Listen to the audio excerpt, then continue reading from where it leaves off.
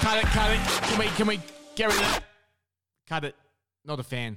Is that like fucking Diet Nickelback or something? Seriously, have we got something even more generic you can find to put people to fucking sleep? Jesus. Look, let's cut the shit. 30-minute interviews released weekly. We're going to talk to some everyday Australian guys, ordinary blokes who have been through something extraordinary. It's going to be raw. It's going to be emotional. But hopefully you can go away with some tips and tricks, maybe some good habits that'll get you through your own rough patch of life. We're trying to break a stigma here. Blokes don't talk, so we're starting a conversation. Yeah, mate, no worries. Let's fucking go again. Outro music. Show us your picture, Chad.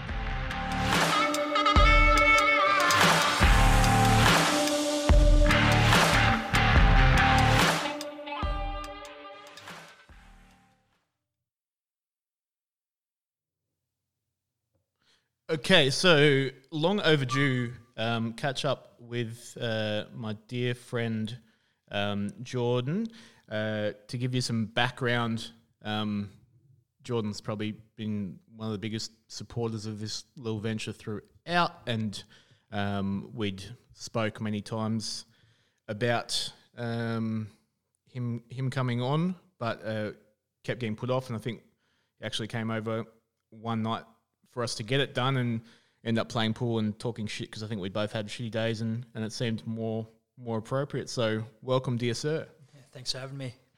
So take us through, Geordie. Where were you born, mate? Where'd you grow up? All the basics. Born in the great town of Frankston, if that helps. Grew up in Tinamba. Lived there for most of my childhood. Been in the area my whole life. So yeah, then now residing in Maffra. Lived in Maffra for a bit, and then now living in Sale. Cool. So the family structure that you came from, mate, what's that comprised of? So mum and dad separated when I was very young. Well, sorry, I should say me and my twin sister. So mum and dad split up when we were quite young, and then Dad and my stepmom Kathy have my younger brother Byron and younger sister, Michaela. And then Mum has gone and had another set of twins with my stepdad Gary and a singular boy Jace. So, yeah. Yeah, crazy. It's funny. Geordie will usually give me a buzz on Sundays or Monday morning when he's gone for his walk and as he always supports, listen to the weekly episode of Blokes Don't Talk and give us some feedback and universal to the people that I've had on that he knows personally has pretty much been I didn't know this about such and such, or I'd forgotten this, and for me, mate, I didn't know that start to life for you. That's very, very interesting. Feel a bit guilty about that. So schooling, mate, take us through your schooling. So I went to St Mary's Primary School in Maffra here, then off to Maffra High for a total of 3 years. Dropped out in year 9, finished year 9, I should say, and then straight into a baking apprenticeship, which I did here in Sale at Baker's Delight with Matt Stevo, who is a great all-round bloke who I've got a lot of respect for, and took a bit of a chance on a 15-year-old kid to take on an apprenticeship. So that was me through 18, still still baked till I was, where do I go? So I went from Baker's Delight to Woolies. I went from Woolies to Telstra shop for a bit of a change. Was there for a total of 8 months. Then went and sold cars again. Sold cars for 12 months. Then got into the advertising gig, working at the Gibby Times for probably 14 months or so. And then now I'm currently residing, still advertising with Win TV, and I've been there for what are we? May, it's probably nearly been 18 months there. So yeah, cool. And likewise, shout out to Maddie, who you mentioned from Baker's Delight. He's a friend and a listener, and does a hell of a lot for for the local community and broader community. Runs a big breast cancer fundraiser each year, among various other pursuits of charity that he's involved in. Cool. So hobbies and stuff growing up, man? Very, very sports orientated. Massively into my footy and my basketball, as you probably know. We talk about that a fair bit. Into my gaming, so and then just hanging out with my dog and my fiance. So gaming. What style of games do you like to play? 2K. So I play a lot of NBA sports games. I'm into Assassin's Creed at the moment, so just that historical side of things I enjoy, and just the how they recreate the whole atmosphere is just really gets going. Like it. Yeah, very good. So with 2K and sports games of that nature, do you do the full sort of career spec, start as a shit player or shit team and build up, or do you just jump on, 16 dubs and have a 70 odd season? Nah, shit player, shit team. I always make myself taller than what I am, so that helps. Can you make yourself as short as you are in the game? Or? I think you could try. Got Muggsy still on there, maybe? Yeah, so I'll fit in nicely there.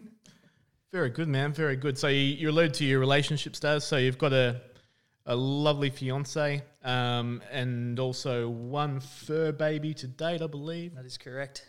Yes, so Bronwyn, my fiance, we were meant to be married in April, but due to this whole COVID thing, we had to postpone, unfortunately. But look, there's always brighter days ahead. Yeah, no, absolutely, and obviously it's your connection that endures. I think I briefly discussed it when I had Daniel on, but definitely discussed it with a number of friends and you. I'm pretty sure that I think you were one of maybe 4 or 5 couples I know who were directly affected, and I think one got their wedding in time, and the rest had to postpone. So probably fairly stressful period for you both, obviously. Yeah, sure was, and the fact that we had the 3 weeks before ours we had a wedding every weekend, and it was pretty stressful. And the fact that the good thing that 2 of them got away and one of them postponed for 12 months, which was great. But they got the legal side of things done, so they'll just have a big party next year, which is great. So and then we're looking at going ahead sort of later on in the year, if not early next year, or depending on how this all turns out. Yeah, it's great. What was I don't think it was coincidence. I think it was just more that everyone seems to get married in March, April. I was going to say March, but yours was going to be April? Yeah, start of April. So the significance of that was it was sort of the week between Bron's and my birthday, so it sort of fell, 10 days after Bron's and a week before mine. So we sort of thought that was the perfect idea, and that was why we chose the date. But again, wasn't meant to be. And then didn't get away with being fucking tight asses and actually had to buy birthday presents as well. Yeah, exactly right. So keep it all one big present, so you don't have to buy multiple small presents that cost you more money. Very good, man. Very good. Well, that kind of outlines your journey to date, I guess, man. So might take a break there and then get into the deeper stuff after. Yeah, man. Sounds good.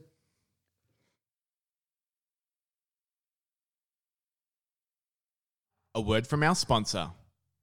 Nah, just fucking with you guys. We're never going to monetize this. This is your resource. And blokes, this round's on me. As we move into the next section of this conversation, we're going to be asking some pretty real questions. We're going to take things a level deeper. It'll be raw, but hopefully we'll come up with some tips and techniques that might help some fellas out there get through a bit. If what we discussed today raises some emotions for you, either from something you've got through in the past or something you're currently dealing with, discuss it with someone in your life you trust. If someone isn't immediately available, or if you're quite anxious about the feelings that you uncover, call Lifeline Australia. They're available 24/7, they care, and they're very professional. 13 11 14. Alternately, have the chat with your GP. Discuss going on a mental health plan if you're having a rough time. There's no shame in it. Get a little bit of counselling, get yourself travelling in the right direction. If the voice in our head gets a little bit negative, it doesn't magically get better. We need to introduce a professional, someone who has a bit of rationality, someone who has a bit of positivity, somebody who can help us not just survive, but thrive. We need you, fellas, and we want to see the best of you.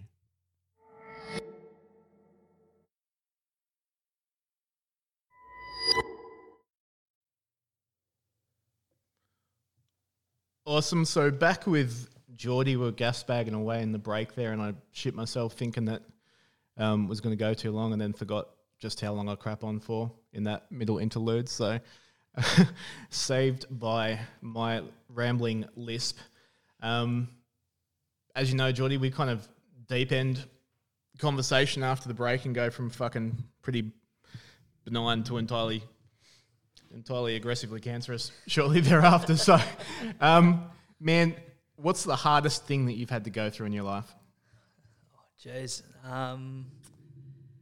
Yeah, look, I couldn't really tell you. I don't really have a hardest point in my life. I think I've had a pretty good life. Nothing's been too strenuous on me, and but yeah, like I couldn't narrow it down if I had to put something there. Yep. So with the, suppose it was too early to have much of an effect, and what transpired was just the new norm. But what age did you say that your folks split and all that went on? I was very young. Yeah. So again, before it was just normal. Well, it kind of fucked up my next question, brother, but we'll see how we go anyway. Sorry. So, Captain Perfect, on the times when life has been slightly less smooth, what's some habits that you try and turn to that you think help you process those emotions during a troubling time? Look, I probably just I tune out. I put some music in. I zone. I listen to music. I don't like put music on and just do something. I listen to it, and I try and relate to the things that the people are saying, and that's me just trying to get in a zone, or I'll immerse myself into my gaming, and I can sit there for hours on end just playing. And, that's probably sounds normal for someone my age, but that's something that I do to zone out when I am having a shit day or I'm having a shit trot at things. It's what I do. I like to zone out. I just like to sit there and stare blankly at a wall or play a game and get really involved in that. Random question that just sprung to mind for me during that, and I guess it's the differences in the way people approach similar things, I guess. But when you said about really listening to the music, as in lyrically, you really take it in? Yeah, lyrically, yeah. It's weird. Love to know more about the way that people interact with music. But for me, like I'm, songs I've heard 1,000 times, I wouldn't be able to necessarily sing along to. Yet I have, whether it's subconsciously listening to the lyrics and not consciously giving any credit to it, but I kind of feel like I always seem to have a feel for the vibe of the song, like would guess what the story being told is. Maybe that's why I like albums more than individual songs. Yeah, and I'm exactly the same. I prefer albums over songs. Like, there's songs that do get me, and there's songs that I really enjoy listening to, but I'll prefer to listen to a whole album, and I'll listen to that album over and over again until I'm blue in the face, or Bron's telling me to turn it off because she's heard this song 4 or 5 times. But that's just me, because that's what I like to do. I like to sit there and I like to listen to that because I try and relate to that song or to that particular part of the album, hypothetically. So, yeah. It's interesting, complete divergence on the same topic, but you think about your streaming services, Spotify and whatever it may be, and that probably suggests maybe they're great for pop music, but, your rock music and your more grungy R&B and stuff. I guess that's a bit of a journey across the album. It probably doesn't relate very well when you're picking out bits here and there or putting them in the wrong order even. Yeah, no, correct. And that's sort of the genres I'm into that grungy poppy rock sort of, even, acoustic versions of songs that people have heard over and over again. You always find that different, the way that the person or the band is portraying it, you find that it hits a bit different. Have spent too much time on YouTube across my years, and one of the favourite go-tos is acoustic covers of rock songs, I guess, from the noughties onwards, kind of being that 10 years or so older than you, but I think it was a good generation for rock music anyway. So, being that everything's a fucking picnic for you, champ. So, I wouldn't say it's no, that's harsh. What would you say has been the best moment of your life so far? She'd probably shoot me if I didn't say it, but I would have to say meeting Bron really, really turned my life around at the time. I was in a pretty dark place when I met Bron, and yeah. How long have you been together now? 5. Hang on. Yeah, I'm going to get this wrong. So she'll yell at me. I've still got a couple of spare bedrooms at home, mate. So yeah, no, just do your best. 5. Yeah, it'd be 5.5, 6 years. Yep. And how did that turn things around for you, I guess, at the time, state of mind wise and the likes?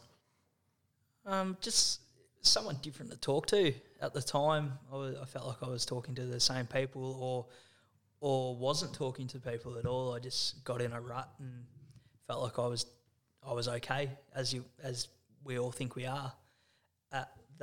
We don't think that this affects us when, at the time, but yeah, I got a different set of eyes, a different set of ears, and yeah, it just made me really think about where I was and where I wanted to be. It's so true. Obviously, it's a huge part of the motivating force for this and the message that we put in the guts of it there and whatnot. That's that whole.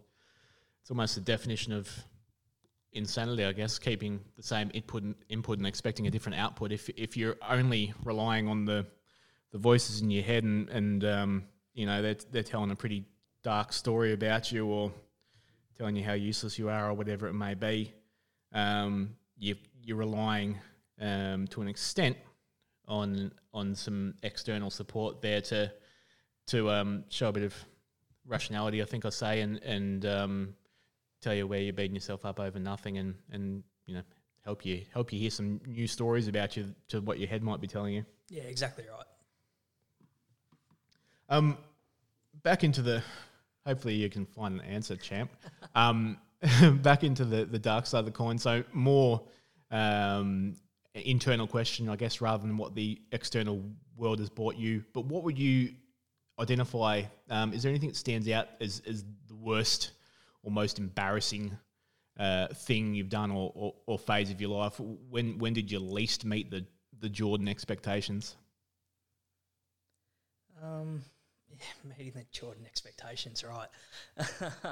I find that I'm pretty hard on myself as it is personally. I hold myself to a pretty high standard, and that I would never expect anyone else to. I wouldn't hold anyone to the expectations that I hold myself to, because that's just the way my brain works.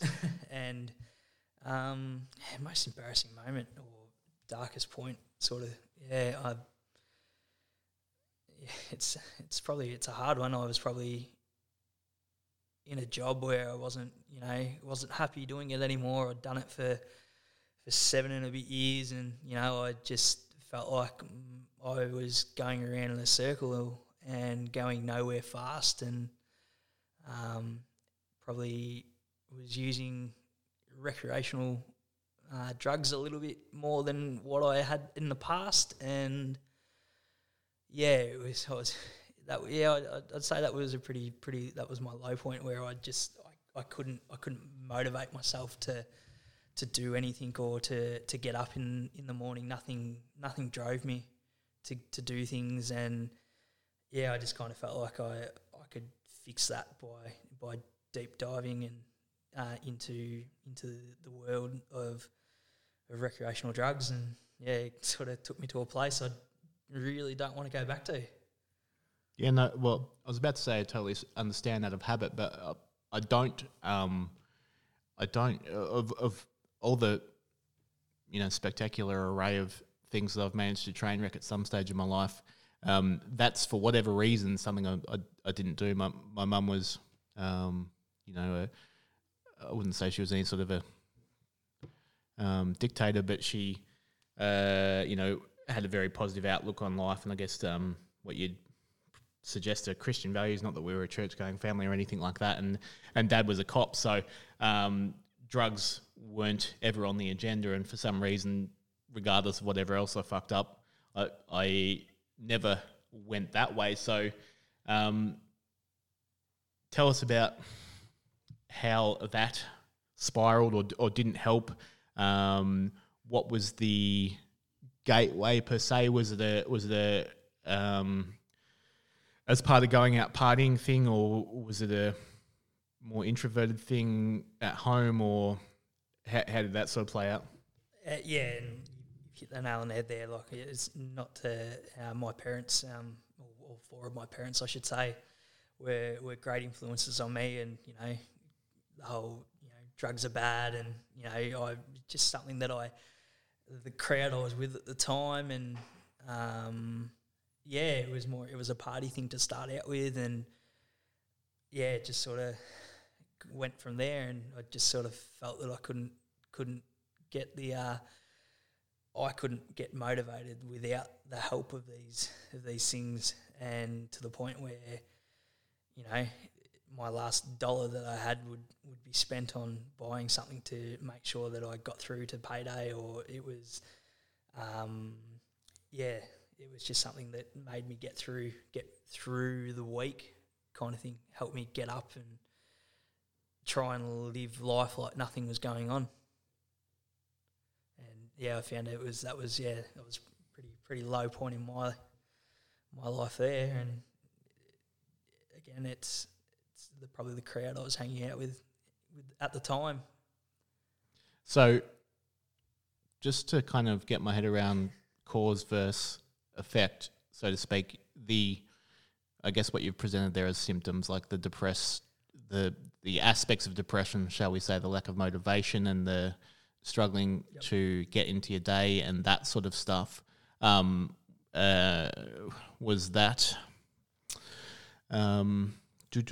was that a part of what drove you down that path, or was that a side effect of the lifestyle you were kind of living? Nah, that drove me down there. Yeah. So it made me happy, and at the time it made me happy, and that's what I thought that's what happiness was at the time, sort of thing. Yeah, it's interesting. Like, I'm fairly liberally minded towards most things, I guess, for someone that hasn't been in that path whatsoever. But and having worked in nightclubs for forever, I've just been endlessly around it. But I've seen some people that short term or longer term, once you get into your uppers and whatnot, can pretty quickly fucking mess someone's life up. In my experience, even what a lot of kids, unfortunately, these days probably consider more harmless things, ecstasy and genuine party drugs associated with music and whatnot. I was around a lot of people that probably partied for a few years too long, and were still clubbing at 25 or substantially later, and their serotonin levels for having relied on ecstasy or speed for close to a decade of their lives they were shells of humans when they were away from it, I guess. Yeah, and again, hit the nail on the head there. That was a path I was going down, and I got to the stage where you look at yourself in the mirror and you go, this isn't the person I want to be, and I need to make a change. And yeah, I decided that this was the time. Yeah, crazy, man. So, not even slightly interested in what question I was going to ask you next. Now, more interested in finding out about this. So, how did you dig your way out of that hole?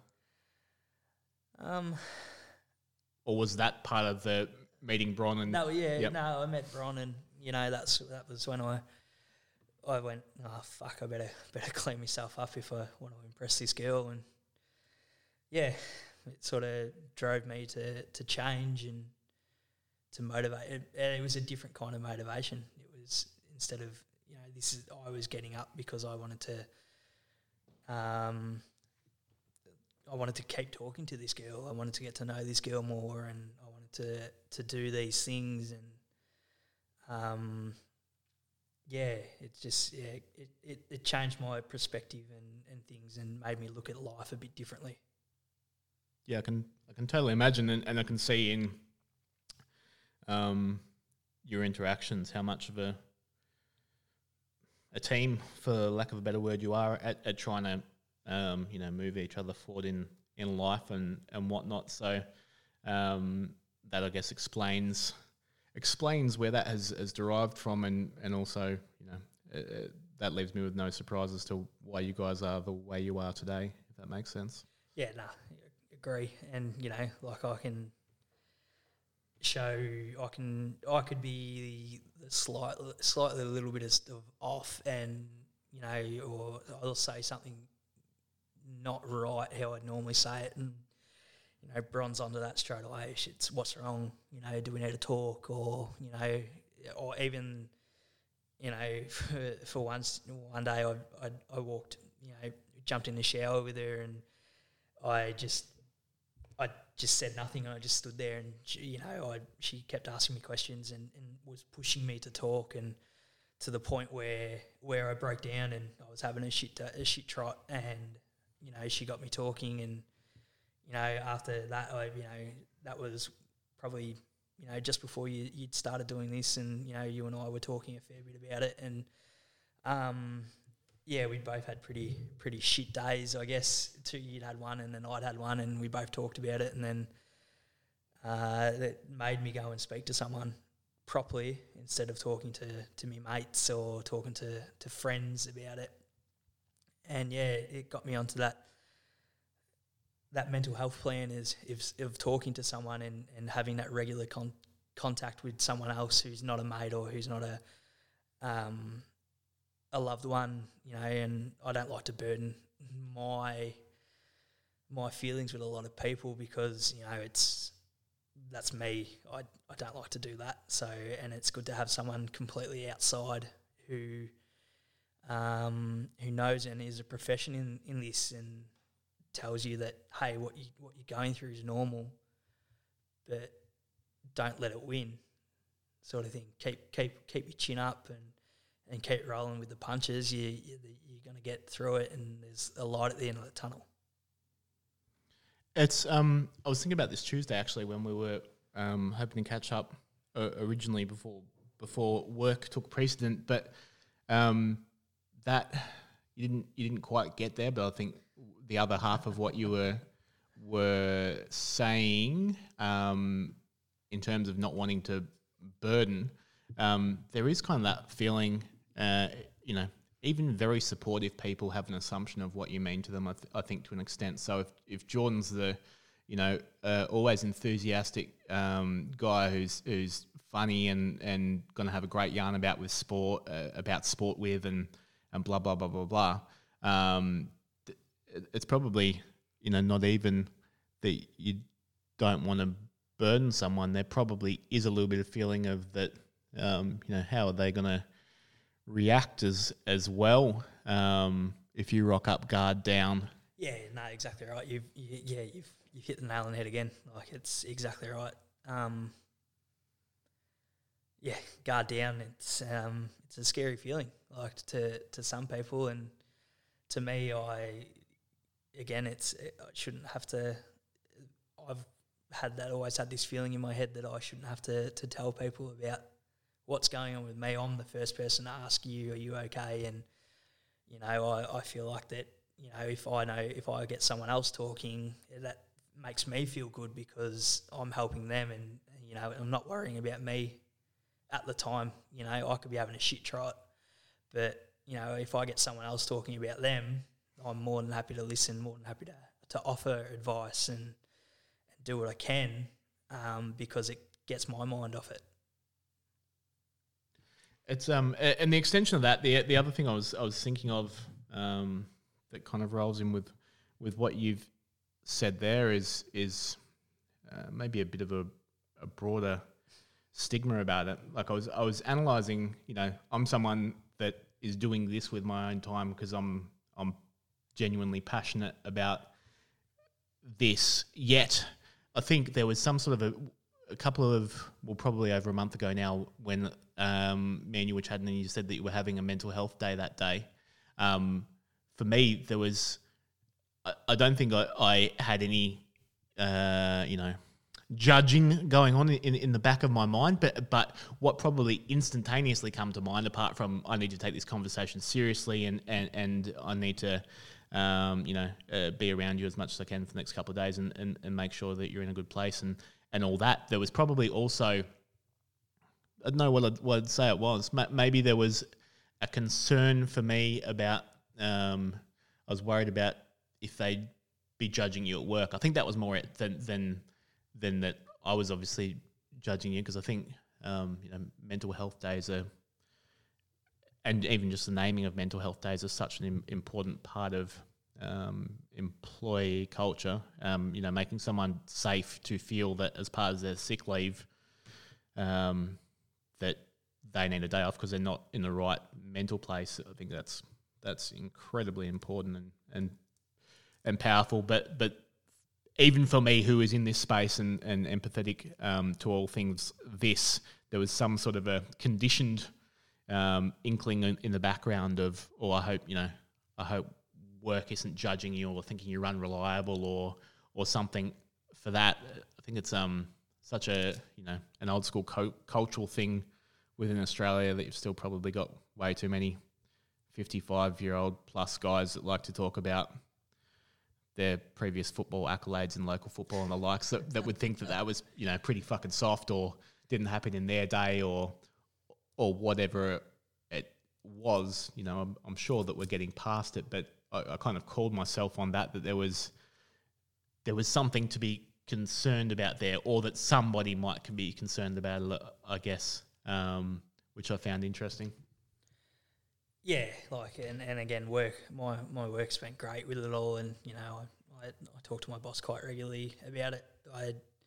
It probably took me 6 months to open up about it to my boss and tell him that I was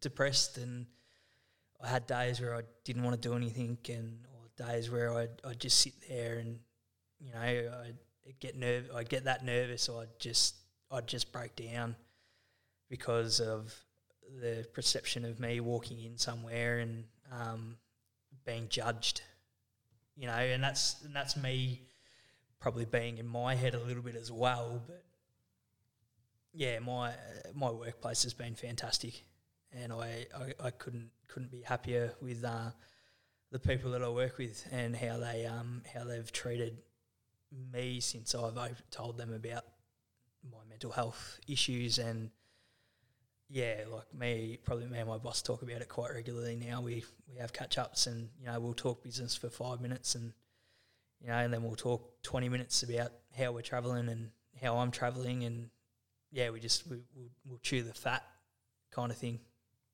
It gets my mind off it. Gets you know, he's making sure that I'm okay, and yeah. And it becomes, you know, such a manageable collaboration after that. I think it's probably a nice way of putting it. Like, yeah. you really take this, you know, this dragon in the room, and turn it into a part of your normal conversation, a part of your normal upkeep, and a lot of the additional anxiety that comes from avoiding, I guess, is pretty instantaneously relieved. Yeah, exactly right. And yeah, just even again, it's just another set of ears, and another set of ears to listen to, and that are listening to you talk, and another voice that's sort of calming that dark voice in the back of your head, saying, "Hey, let's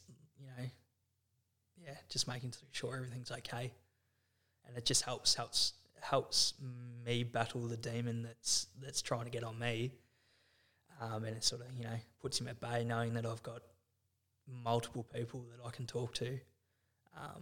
It just helps me get through. It's crazy, circles of life. So very shortly after that, what's probably 3 weeks ago now, as you know, I had to put my puppy down that I absolutely adored. And that's why I don't know if you saw, I put up that video from Fitzy on the social feed, which I could 1,000% relate to, and really admired his candor, I guess. But I was trying to be strong for the broader house, I guess, in the whole lead up to that, and I had no idea how to process it, I guess. And then the Sunday, I think we were busy, and the Monday I knew was Monday was back to work, but I knew that I needed some downtime, so I messaged my boss, and they're always just sensational with workplace conditions and that sort of stuff, I guess. And I said, I don't know what you call it, let's go mental health day, but I can't come in today. I think I messaged him early that morning. I said, this is what's happened on the weekend, and probably sounds silly, but I'm a wreck over it, so I'll be back at it tomorrow. I just need a day to be sooky, and couldn't have been received better, and that was by a gentleman that by title was sales manager, during COVID-19, when he's had all his broader figures decimated and is stressed about 1,000 other things, and I'm rocking up to tell him that I need a day off because I've had to put a pet down, and it was just instantaneously a really supportive message back, and couldn't have asked for more. So I guess that's an interesting think back for me, thinking about how the concern I had for you when I was the supporting friend, as opposed to what it was like for me going through the process, and that's that's definitely the first quote unquote mental health day I've ever had, and being able to ask that of my employer and not made feel like some sort of a failure or any sort of awkwardness was super empowering. Like it probably helped me know absolutely that I'll I have today to mourn, or whatever you want to call it, and then I'll be smashing back after it tomorrow. Yeah, exactly right. And again, with your pets, and it's funny how they're a massive part of your life, and you think that they don't understand you, but they really do. They pick up on everything.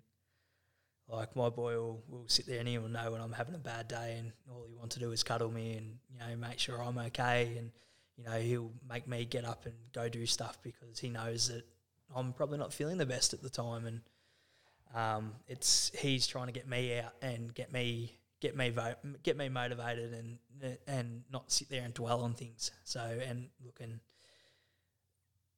they're the smartest animals in the world. Well, pets, dogs, cats, whatever you got. Your goldfish will probably pick up on it if you've got one.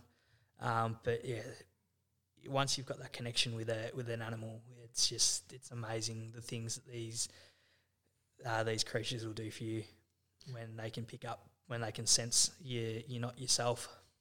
And I put in that post, but probably didn't delve into it like I wanted to, because I didn't want to be political at all.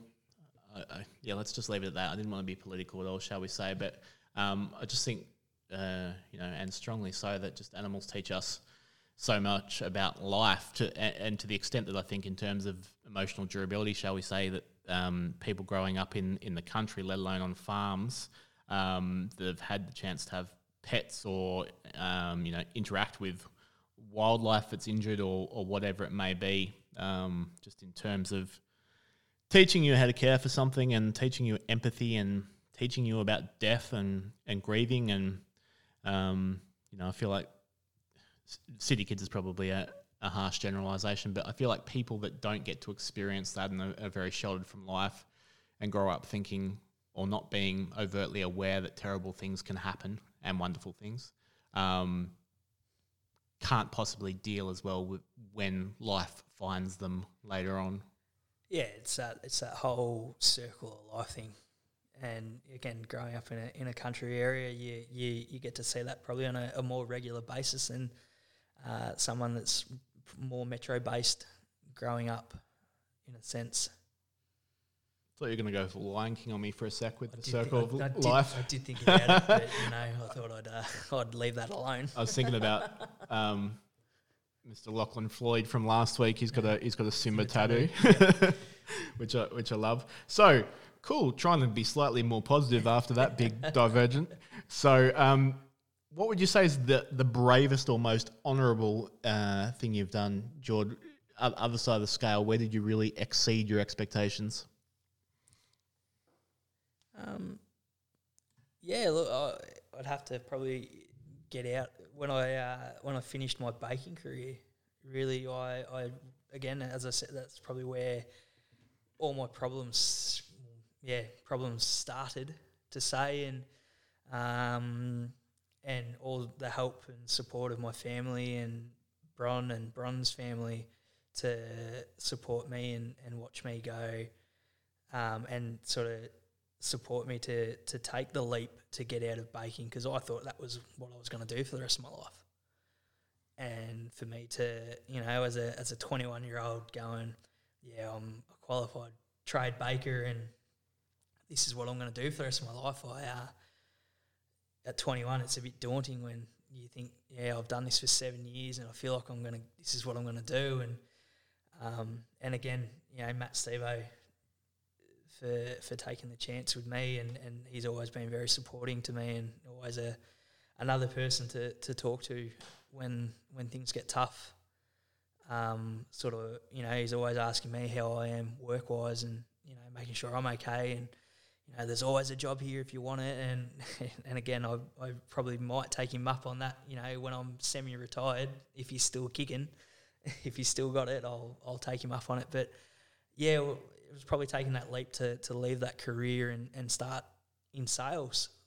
Really, I went to Telstra and haven't looked back, and I'm probably still, everyone's saying you'll have, what do they say, 6 jobs in your lifetime sort of thing. I'm 26 and I've had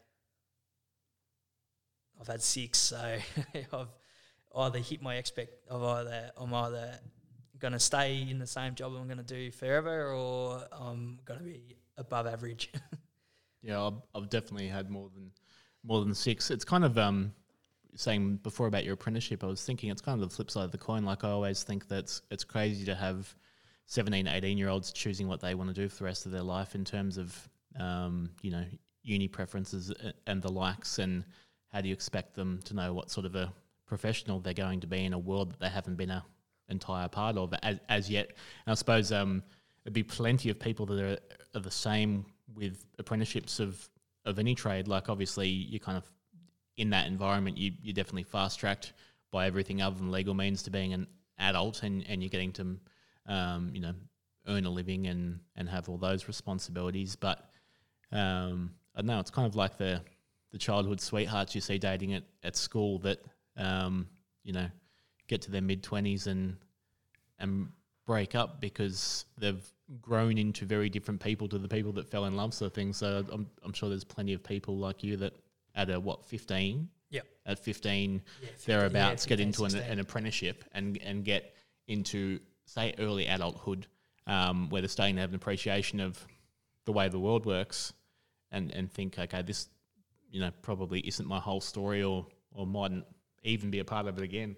Yeah, exactly, and it's a chapter in my life that I'm very grateful that I did, and I've met some amazing people, and I've worked with some amazing people, and I've got friendships that I still have to these days, and there's people that I haven't spoken to since for a long time, and it's just another avenue and another door that that I can keep open to for future endeavours. Yeah, absolutely, and I obviously know how much respect you have for Mad and how often you're still catching up and whatnot. So totally understand that it's there's a lot of love there. It's just not where your path end up going, I guess. Next question, Geordie. Who is your hero, would you say, or who do you admire most?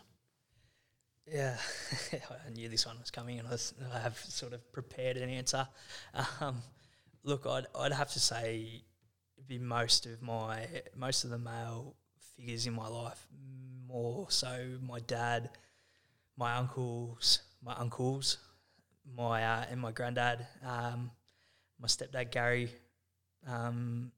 Look, yeah, just the men that shaped me to be the person that I am today. I shouldn't say men, I should also say people, the people that shaped me. My mum, both my mums have been a massive part of me being who I am, and Bron's shaped me and helped finish that mould off and put those finer touches on, I guess, by the fact that she's trying to keep my hairline intact. She's trying to keep your hair long. Hairline intact. She's your hairline intact. She's trying to keep the hairline going. As you know, you always make fun of me and my hairline. Well, I think you've definitely found a lovely lady that's the right height so that she can't see the giant solar panel forming on fucking top there, bro. Solar panel for a sex machine, mate. All right, so if you could identify what about those people, obviously you've gone through the influence it had on you, but what characteristics did you find about about your dad and uncles and granddad and the likes that you found admirable, if you can kind of identify some of those? Be true to yourself. Be yourself. Don't try and be someone you're not. That's always something that I've always noticed, that everyone, especially my dad has always said, be yourself, be true to yourself, and you don't make it being someone you're not. So it's just trying to, and also trying to forge your own path in life. Don't be a follower. Lead your own life. You don't want to be a follower your whole life. So that'd probably be sum it up, really. Just be yourself. I've got a fair opinion on how you're tracking on those two things, but how do you think? What's your opinion on how you're doing at representing those values you've identified? Yeah, look, I think I'm tracking okay. There's always going to be days where, as I said, I hold myself to a pretty high standard, and I feel like there's days where I don't meet those expectations. But and that's why I have Bron, because she'll ground me and tell me that you are doing this right. You're in your own head at the time, and it's just more of I think I'm going okay. I own my own house at. I don't own my own house, but I've built my own house I was 24 at the time. I've travelled overseas. I'm engaged, soon to be married, and I've got a dog, which everyone sits there and goes that a dog's can be more challenging than a child at times, and I sit there and go, well, that's a test then. So if I can at least raise a dog, I think I can handle a child. So as I keep telling my mum, mate, you need to register a dog. Anyone can have a child, so there's already more of a commitment involved. Yeah, very true. You pay for it. So what was going through my head before that is that for someone that I guess doesn't have a hell of a lot of harsh edges, I would think the vast majority of people find you very easy to get along with. I don't think you'd polarize a lot of people, but it's not from a perspective of being a chameleon or being oversafe. I think at the same time you're incredibly true to who you are, and I guess seeing your relationships with your other males in your family is probably true of your second point, that you clearly have a lot of love and respect for them, but you're not trying to live too vicariously in those footsteps. You're doing your own jam.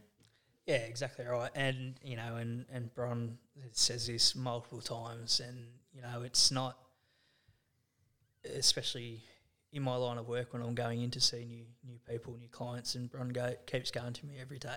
Not every day, but most days. People love you for you.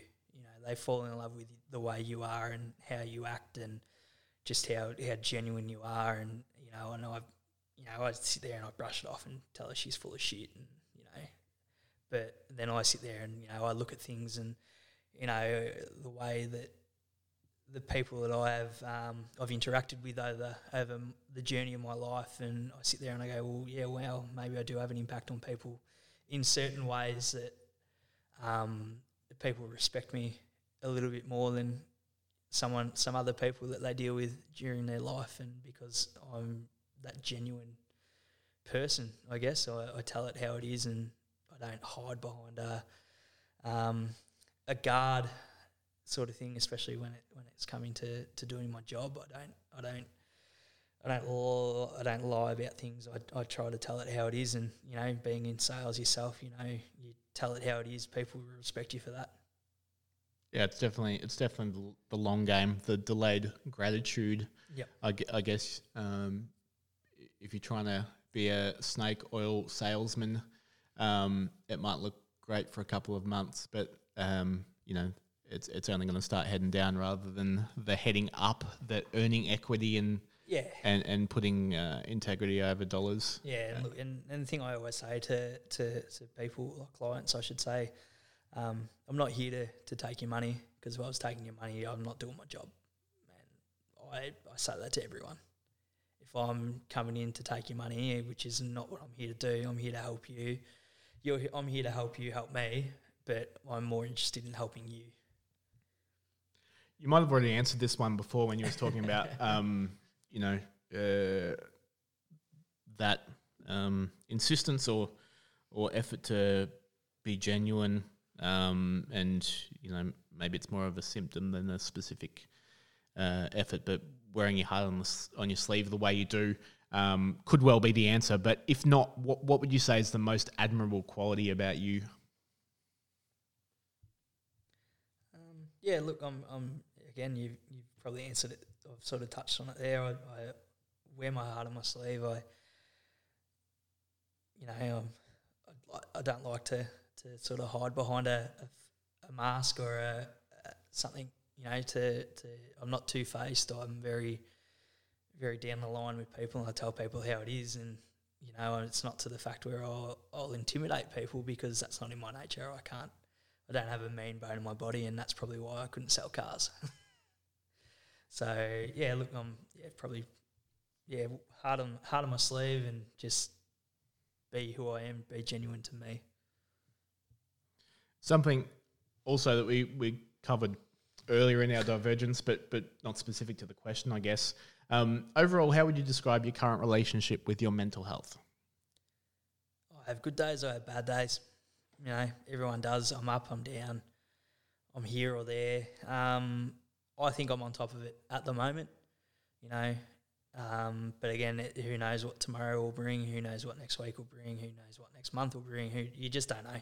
It's just that constant battle of trying to stay out of your own head and not head into those dark places, and that's why I've surrounded me with the people and loved ones and friends and mates that I'm with, because I feel that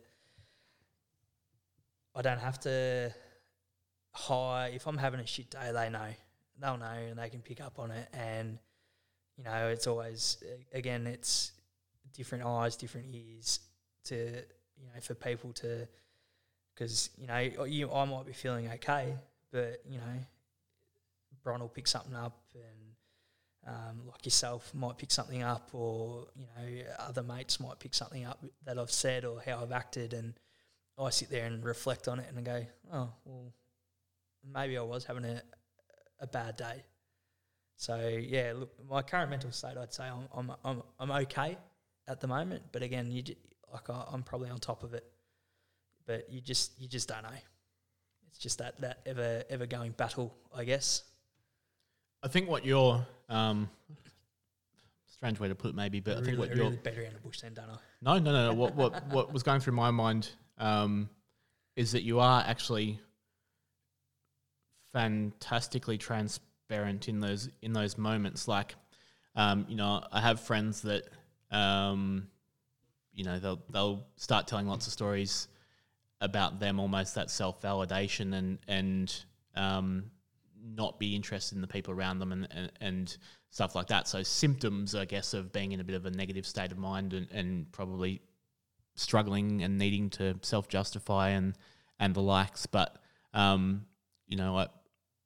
can't for the life of me remember a time when you've said something that I thought, hang on, that was an odd thing to come from Jordan. Maybe there's something going on. It's, I don't know if it's just because we've established that relationship, but I get the impression it's you with all of your, core network, that it's usually you just overtly telling me that something has been up, which I think in terms of, breaking that stigma tension point of being able to be vulnerable around other men when they might expect you to be that upbeat, whatever it may be, whatever role you fill in their life. If you're, not trying to get someone to fish and just saying, having a bit of a shit day, but working through it or whatever, it makes it far more approachable maybe. Yeah, and it's the fact that that I can say to a mate of mine, mates of mine, and go, yeah, I'm having a shit day, and the first response is, do you want to talk about it, or are you okay? Here if you need to catch up, and it's just the fact that I can sit there and I can tell people that I'm having a bad day, and people will turn around and go, hey, let's talk about it. Don't dwell on it. Let's talk about it. Let me know how you're feeling, and just more to the point where it's I don't have to hide anything from people. You shouldn't have to do that in life anyway. You shouldn't have to hide things from people, and it's probably the generation that I grew up in was probably a bit the way that I felt that it was is, men don't show feelings, men don't have emotions and stuff like that. But I believed that for many, many years, but that was just me being in my head. And now the fact that, you and I talk quite regularly about this, and it's okay to not be okay to put it to that point. Men do have feelings, men do have emotions, and it's okay to share them. Yeah, and I think that probably the most concise way to say that I was trying to get at before is that it's like a positive loop cycle, because people know that you're going to initiate the discussion willingly, that you're in a down patch or whatever it may be. I think it takes away any of their awkwardness or fear of the conversation. Yeah, correct. And it's the fact that I'll steer the conversation and say that I'm not okay, and people, as I touched on before, people respond to that with how they please and how they wish, and it's not like it's a bad thing to talk about it to anyone really now. Absolutely, mate. So world's changed a lot this year, and hopefully changing a lot over the next 5 weeks, shall we say, leading up to July, start of July. I think they're winding back a fair bit. So now that we can be a little bit broader in our activities, what's something that you're looking forward to? Just going to the pub and having a beer.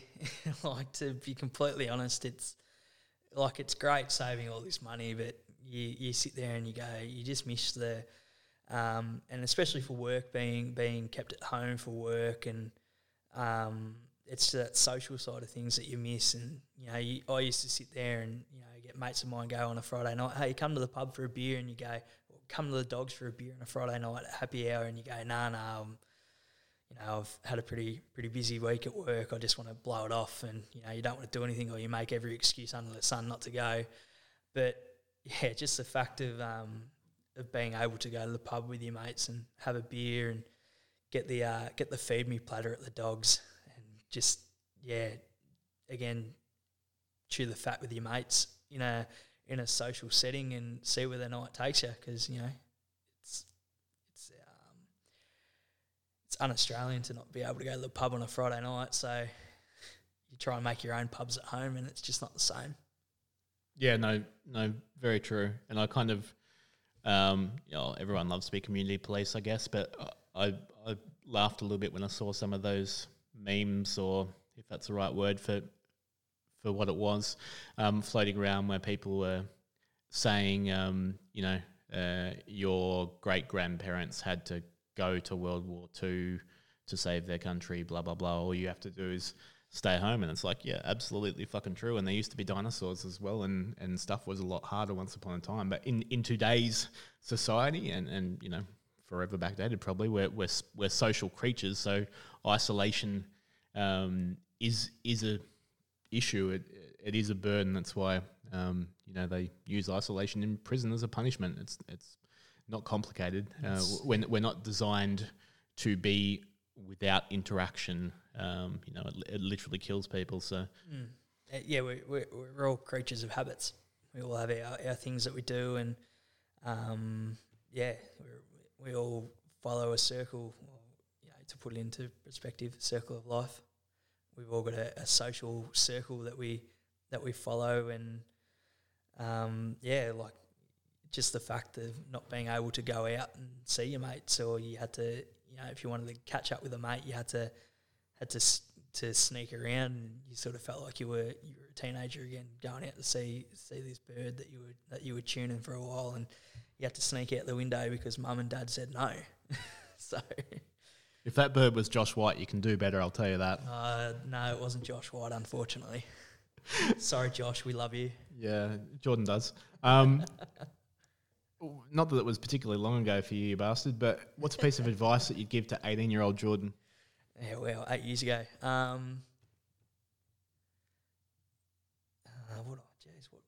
There's a light at the end of the tunnel. Don't think that this is the be-all, end-all. You're only 18. You're going to continue to grow into a person, and I'd just say chin up sort of thing. I know it's a bit cliche, but chin up, and the sun will come out tomorrow. Love it, man. I don't know if it's the sort of people that are drawn to a project like this or what it may be, but as you know, because you listen every week, none of the answers have been I'd tell that, little shit to fucking work harder or whatever it may have been. All of them have been fairly optimistic and of the lines of it'll all work out. Don't overthink it too much, or certainly don't get caught up in the negativity of something. Yeah, exactly right. You can't. I wouldn't tell myself to work harder because I was already working pretty hard at the time. So, I like to think I was working pretty hard. Check that one with Steve-O maybe. So interested to hear what you come up with for this. So, but as you know, each week, apart from Jake, because I sprung it on him and he deer in the headlights, and I don't think he's actually asked me one since. But end with interview the interviewer. So what's something that's currently going on for you, or just in the broader men's mental health space maybe, that you would like to discuss or get my take on? I'm not going to go mental health here because we talk about this quite a fair bit, but my thing is to you being a dirty Essendon supporter and me being a lovely Carlton supporter. Or how long till Essendon win a final next, my friend? It's pretty harsh. It had to be said. Yeah, I footy talk. I think my Dons are, still quite some way off. They brought in a handful of attractive parts that I'm not sure necessarily all go together to form a coherent picture, so to speak, and obviously building your forward line around a pretty volatile and injury-prone Giraffe that doesn't seem to want to be there anymore. is restrictive, shall we say, when he breaks down or goes to Sydney next year or whatever it may be. Is he staying? Is he going to stay or is he going to go? No, I think it's like Dodoro should have taken the deal that he got this year. Yeah, maybe. I think he was hanging out for those 2 first-round picks, but you know, he's probably worth a third-round pick the way it's travelling this year.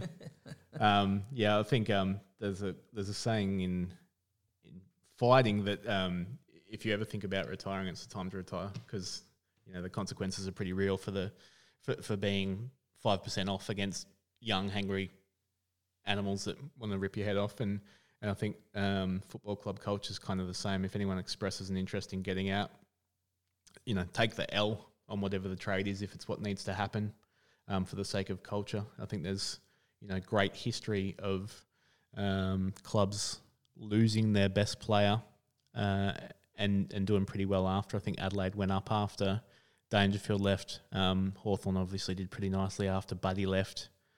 You know, it often turns out that you've got more than you think you did, and that what you have was allowing them to elevate, but wasn't necessarily good for the side. So I think if he's going to break down, or if he was going to leave sooner rather than later, and same with Orazio, just from a cultural perspective, I don't know why you'd keep him and then take him out of the leadership group, and it's just a needless distraction.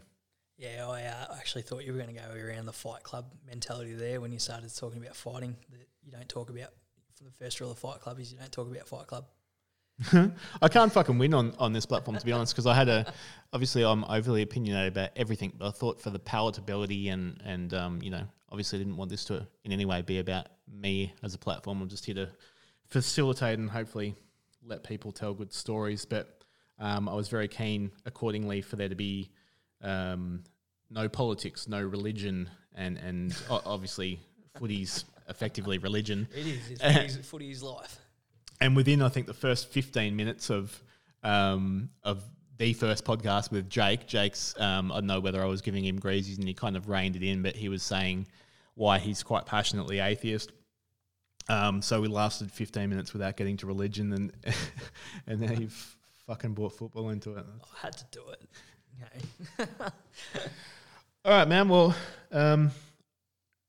it's probably all we've got time for, but that was really cool. Obviously very overdue, but you know, real privilege to have a chat with you like it is, you know, the 3 times that we spoke today leading up to this, or that it was Tuesday, or that it was last week. So or the week before, or the month before that. It's probably nice to be able to reach out and bump elbows with you, or whatever the fuck you're supposed to do at the moment, as opposed to just talking on the phone. So that's novel to get to see your balding head. The rest of my hair has gone to my face. Yeah, your beard looks pretty staunch, I must say. That's pretty masculine. Thank you. All right, man. We'll leave it there. Thank you so much. Thank you. Appreciate it.